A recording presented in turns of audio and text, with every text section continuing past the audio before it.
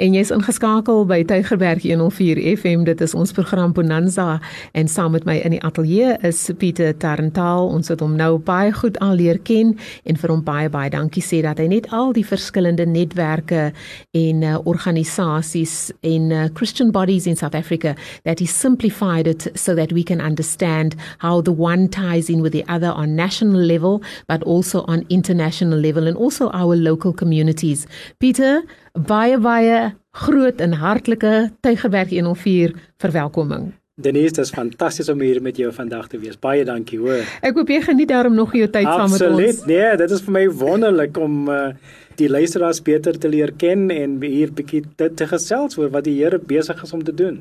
Nou, weet jy, die afgelope paar weke wat jy nou by ons gekuier het op verskillende tye nou, het ek altyd gewonder, hoe kry jy dit reg om al die verskillende hoede te dra? Dis die Wes-Kaapse Ekumeniese Netwerk, dit is SACLI, South African Christian Leadership Initiative, dis Wensa, van wie ons ook in die verlede gehoor het by jou Wêreld-Evangelisasie Netwerk van Suid-Afrika, en nou is dit ook operasie Mobilisation. Hoe kry jy dit reg? Wel, ons probeer, en ek dink een van die goed wat ek vir OM altyd voor sal dankbaar wees, is hulle laat my toe om van my tyd te gebruik om by hierdie ander inisiatiewe betrokke te wees, en ek geniet dit. Ek geniet die breë liggaam van Christus. Ek geniet dit om met mense van verskillende kulture en agtergronde te werk, om met vrouens te werk, om met die jong mense te werk. So, dit is vir my lekker. En vandag praat ons operasie Mobilisation. En weet jy, soos aan julle dink, dan dink ons altyd aan OM, ons noem dit nou OM, ja. Dan dink ons altyd net hierdie groot skepe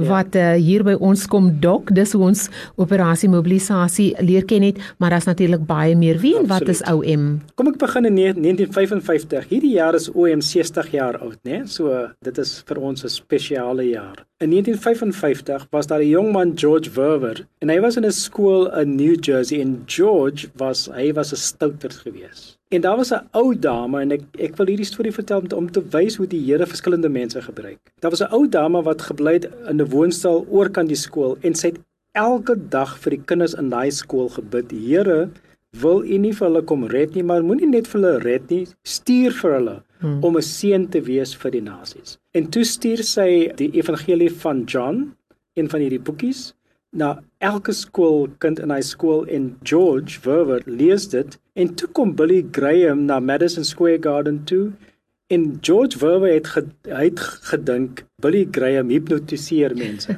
So hy het agter in die stadion gesit met 'n verkyker om te sien hoe Billy Graham hierdie mense hypnotiseer, sodat hulle vorentoe kan kom wanneer hy die uitnodiging maak. En die Here het so met hom gepraat, toe Billy Graham sê, wie van julle wil vandag julle harte vir die Here gee? Toe was hy die eerste een wat daar gewees het. Oh, die Here het awesome. hom aangeraak. Daai eerste jaar het hy die evangelie gedeel met sy skoolmaats en so aan. En in 1957 het hy en 'n paar vriende Mexico toe gegaan op 'n korttermyn uitreikaksie. En dis hoe OM begin het. Ons fokus daardie jare was gewees op die kommunistiese lande en die Midde-Ooste.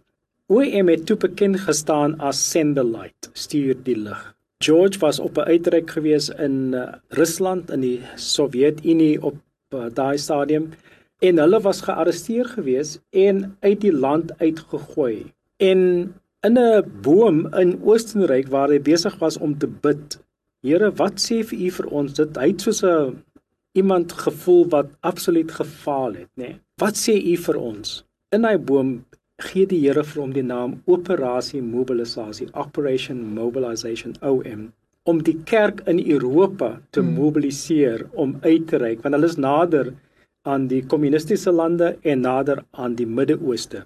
Baie gou het OM begin met korttermyn uitreikaksies in Europa en so, en hulle het 'n paar duisend mense gehad wat gekom het.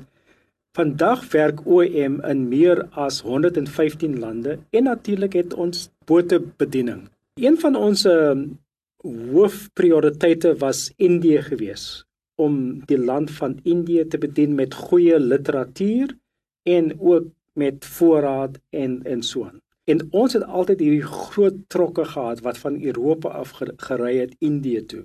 En dit was fantasties geweest, weet die oldtimers, hulle vertel vir jou die stories vertel van hoe hulle 3 maande in 'n vragmotor gesit het met klomp boeke en so aan. En toe eendag, terwyl hulle bid vir Indië en hoe om daar uit te kom, toe wys die Here vir hulle, wel, dis eintlik makliker as jy per se gaan Indië toe.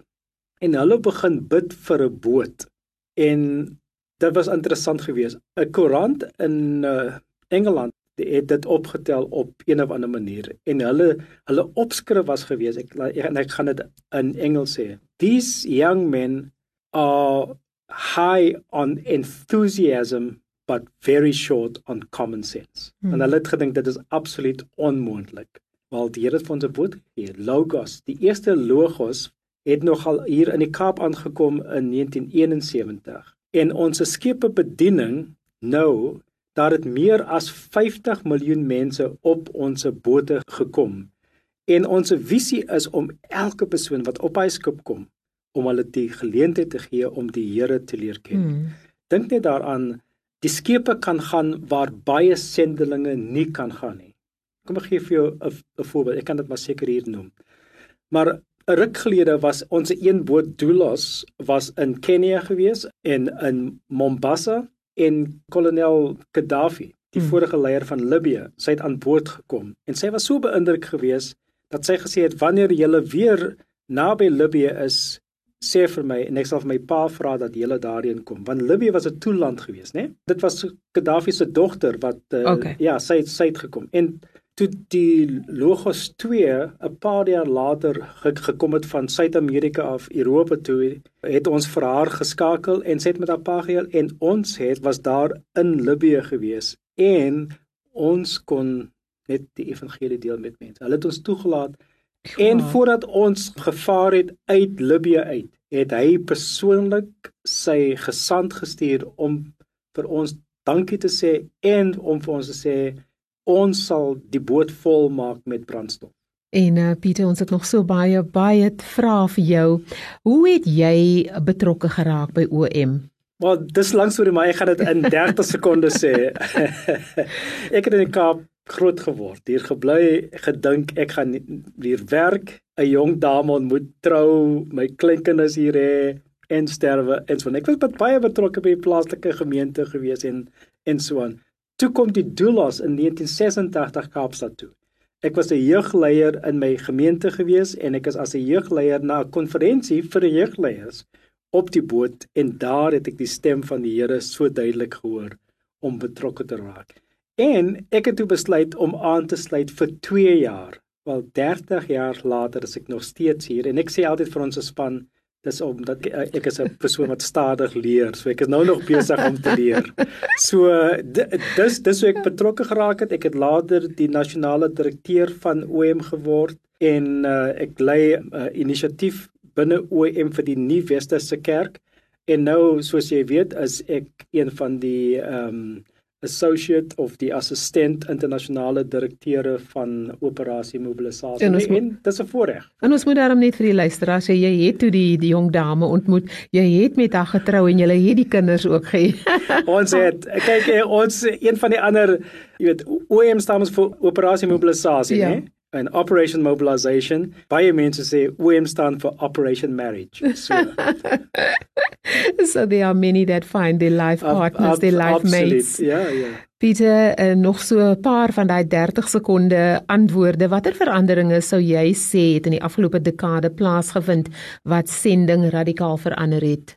Ek dink 2 goed wat ek net gou wil noem. Die een is die groei van die kerk in die Nuwe-Westerse wêreld. Dit is fenomenaal. Of jy nou praat van Latyns-Amerika, van Afrika, van Asië, die Here is besig om 'n werk te doen wat net wonderlik is. Ja, en dit wil my nou juist vir jou laat vra, noem 'n paar van die hoofprioriteite vir die volgende 3 jaar. Ja, ek dink een van die prioriteite is om leiers op te lei van hierdie areas af. En dis een van my groot visies, né? Dat ons leiers moet kry. Kyk, vir baie mense was sending altyd 'n westerse ding gewees. Maar ons sê nee, dis 'n globale ding, dis 'n wêreldwye ding. En een van my persoonlike passies is om jong leiers op te lei van reg oor die wêreld, maar spesifiek van Afrika, Asië en Latyns-Amerika. Die tweede ding is disipelskap. En dan die derde ding vir OM. Ons het nou deur 'n proses gegaan van beplanning en weer eens vir mekaar te vra, wat sê die Here vir ons as organisasies? Daar's baie goeie goed wat ons doen en baie goeie goed wat ons moet doen, maar wat is dit wat ons absoluut moet doen en ons energie insit? En as jy vir my vra, al die goed waarby OM betrokke is, in die 115 lande met die 7000 mense wat by OM betrokke is, wat is dit wat ons moet doen? Dan is dit om gemeenskappe van Jesus volgelinge te sien onder die onbereikte groepe. Die mense wat nog nooit van die Here gehoor het nie, dis waar ons energie wil. So my volgende vraag aan jou waarmee ons ook gaan afsluit, hoe kan plaaslike gemeentes en individue betrokke raak en net vir ons julle webtuiste ook te gee? Ja, ons het natuurlik 'n plaaslike kantoor in Kaapstad en dit sal wonderlik wees om betrokke te wees. Ons sê altyd daar's 3 goed hoe mense betrokke kan wees. Een is om te bid. Die ander een is vir gemeentes om te stuur, om te gaan, en die ander een is om finansiëel vir mense te ondersteun wat wil gaan, maak dit moontlik vir hulle. Maar gaan asseblief op ons webtuiste, dit is www.om.org. Dit is baie maklik, www.om.org. Ja. Ek dink dit kan van die kortste webtuistes is wat ek nou al van gehoor het al, www.om.org.